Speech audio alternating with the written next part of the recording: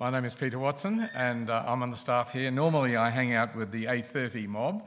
We're working our way through, or on a journey through Jesus' Sermon on the Mount. And that takes up 3 whole chapters of Matthew's Gospel. It's the beginning of Jesus' ministry as Matthew reports it to us. And it takes up about 107 verses. And this morning, can we have the text up? And this morning we're looking at just 6 verses we've read a moment ago. Meredith read them a moment ago for us, and will recall that in those 6 verses, there's 3 images that Jesus has put before us. We're about halfway through the sermon. We're halfway through chapter 6. We've got chapter 7 to go. It's very interesting to think about these illustrations, these images, almost little parables. It demonstrates, or I will hope to show, that the imagery and the language that Jesus uses is as contemporary as a fresh cup of coffee. What 2008 and 2009 did for us, the global financial crisis, and those of us who are retirees know what happened in those years. We all did, actually. The moths and the vermin and the thieves are still with us. Only sometimes some of them wear business suits. And if you're like me and you're getting on and you've got glaucoma, you know all about the eyes being the light of the body, because in Melbourne, when it was discovered, I had some glaucoma and already damage in this eye. And it's symptom-free, almost. You don't know that you're going blind. And I think what Jesus is hinting at, and perhaps more than hinting, is there are those who are listening to him who are spiritually in darkness. It's the illustration, the image that he uses is based on the old view that the eyes are like lamps that let light into your body. We've since understand it a little better, but maybe the point is still that if the light is working, everything's okay. But once the light goes out, that's a new scenario altogether. And of course, the final illustration is the choice between God and mammon, or God and money. Our translation says money, cash. We think of money as cash. We're almost a cashless society. It's a translation of the word mammon, which is the personification of wealth. And elsewhere in the Bible, not just Jesus, St. Paul, St. James, indicate that the great rival for our affections, which should be directed to God, is in fact worldly wealth and all that stands for.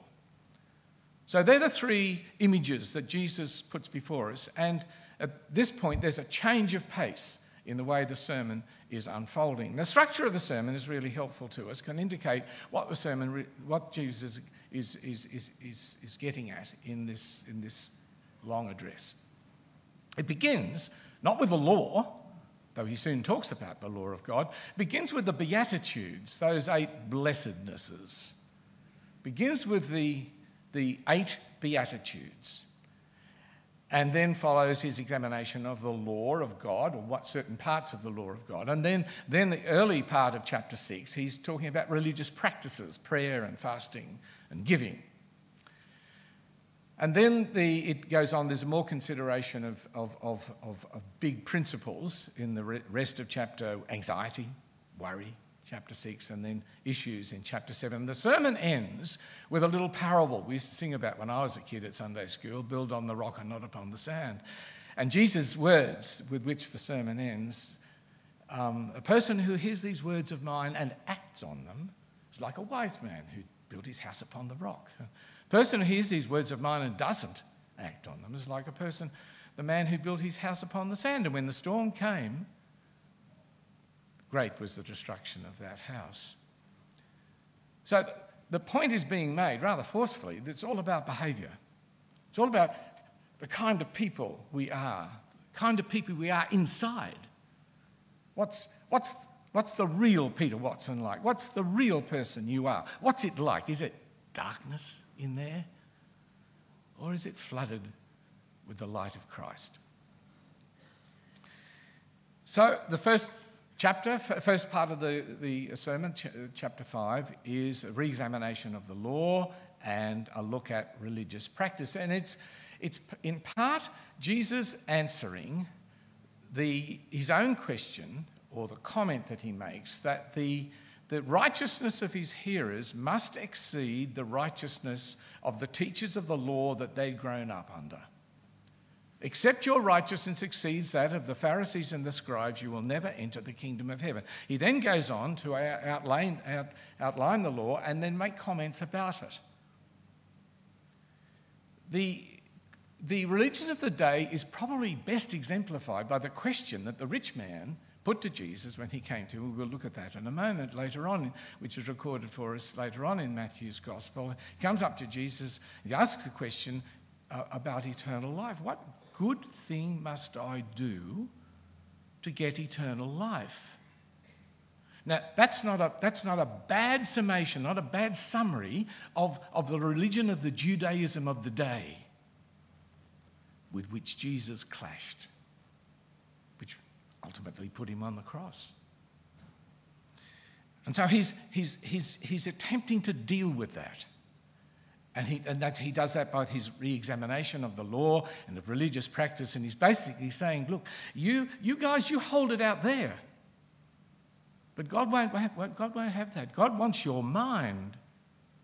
He wants your will. He demands to touch your conscience.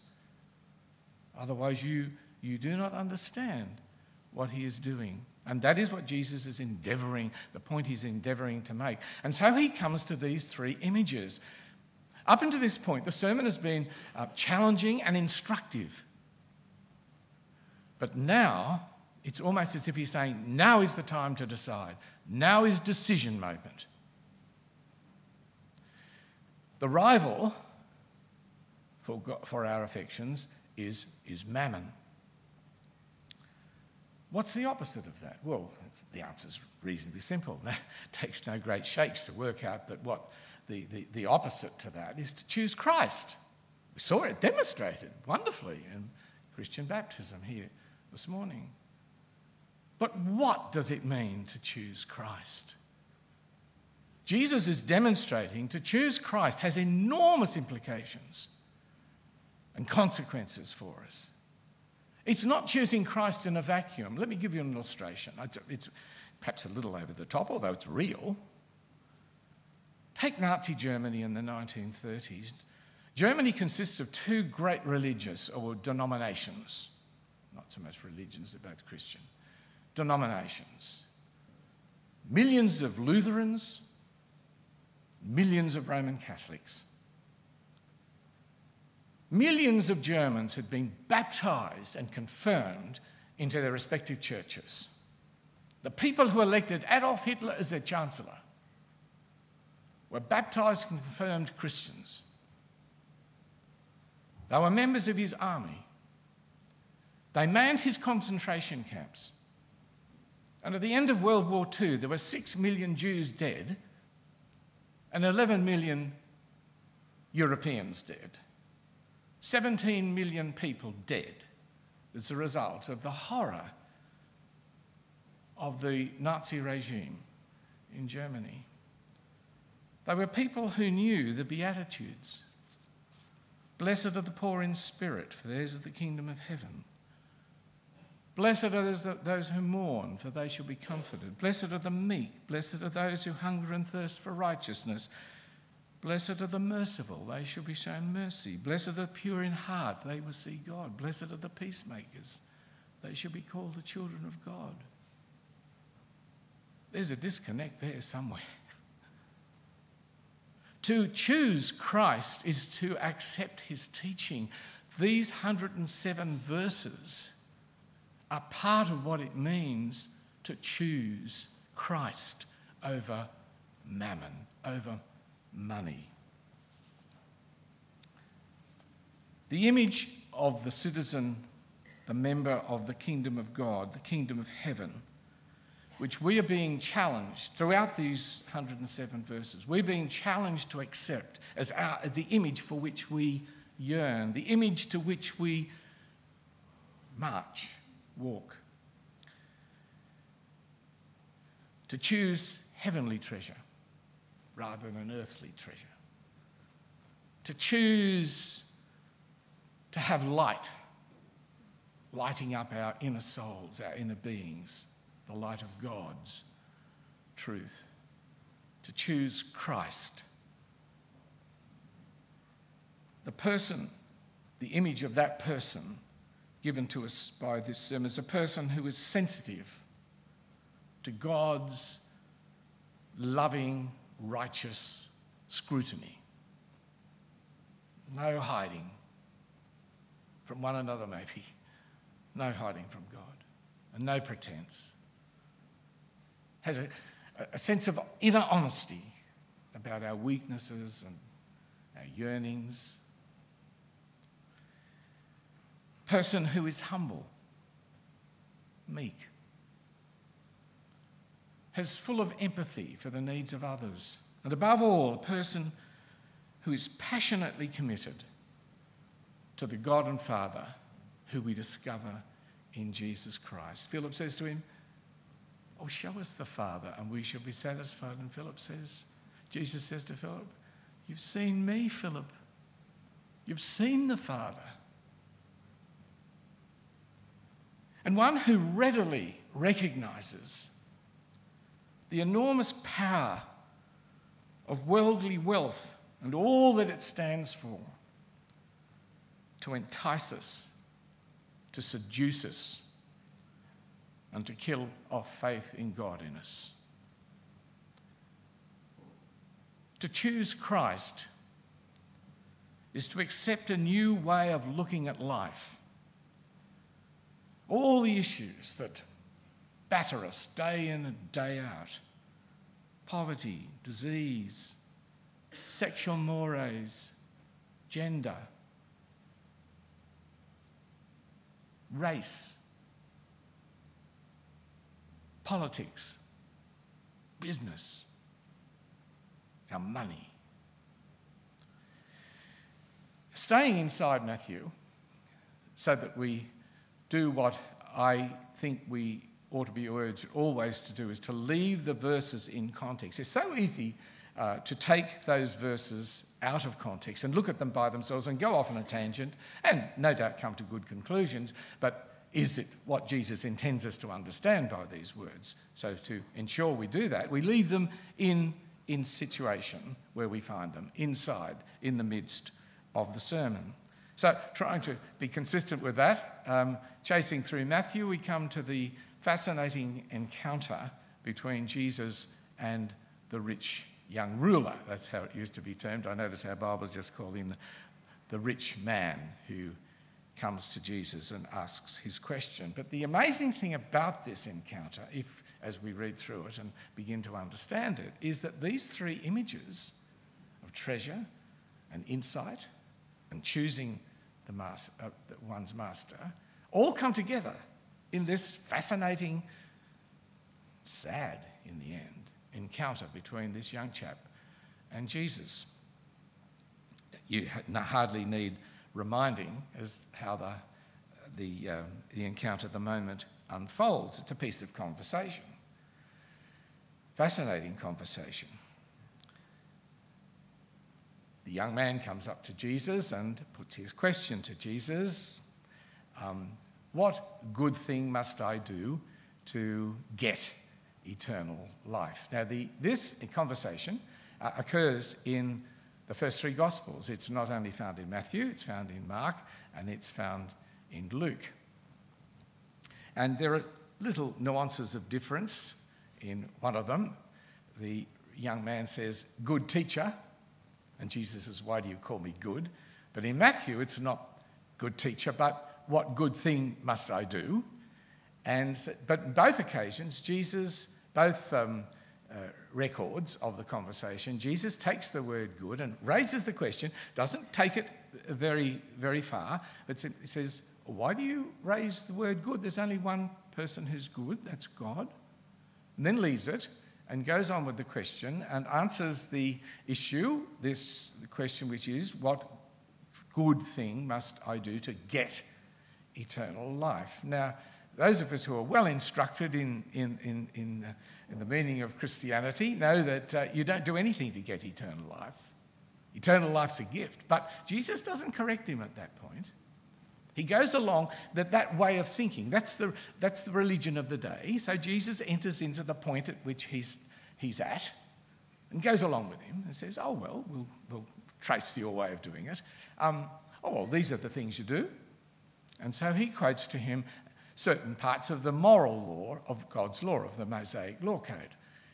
No murder, no adultery, no lying, and without taking it any further as to the way he's already taught about it earlier on in the sermon, the chap has obviously not heard the Sermon on the Mount. He would know that when Jesus says, you shall not murder, when the law says you shall not murder, that of course covers what leads to murder, anger. No adultery, what leads to adultery, lust. No lying, what leads to lying, loose words. Well, that's not something that's come into his mind, and so he glibly answers Jesus, well, I've done all that. I've done all that. And Jesus doesn't push him at that point, and yet he does.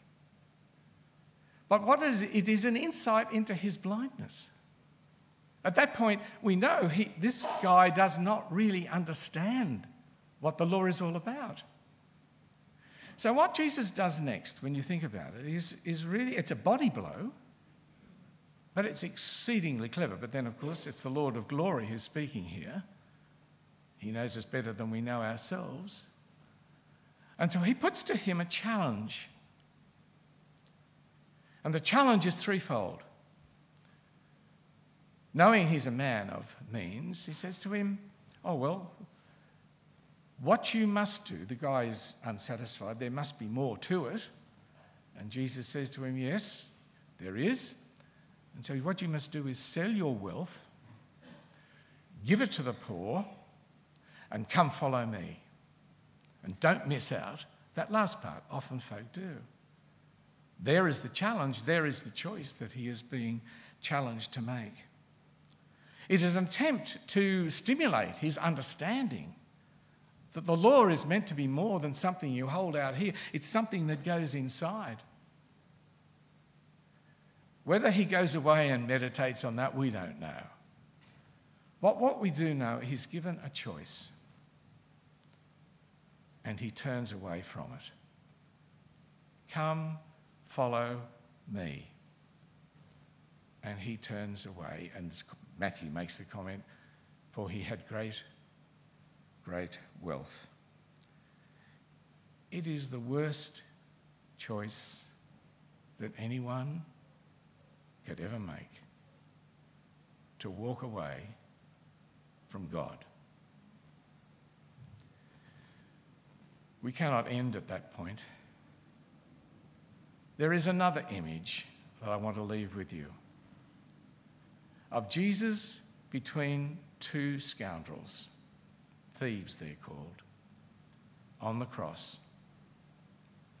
A choice is being made there too. They're terrorists, they're brigands, they're guerrillas, they're rebels, and they've been arrested and they're being killed. Jesus is there in the midst. He was crucified between two thieves, it says. One of them, the darkness of his soul expresses itself in an explosion of cursing and swearing and crying at Jesus, if you are who you claim to be. The other fellow, no doubt, a man who's done some bad things, but then somewhere in his soul there is that light of recognition. He knows that Jesus shouldn't be there. And so he rebukes the other chap. And he says to him, You and I should be here, but not this chap. He's done nothing deserving this. And then these words, let them sink deep into your soul and keep them there throughout your days whilst ever you are conscious, to be able to say, Jesus, remember me when you come into your kingdom. Remember me. And Jesus says, this day you will be with me in paradise. There is heavenly treasure.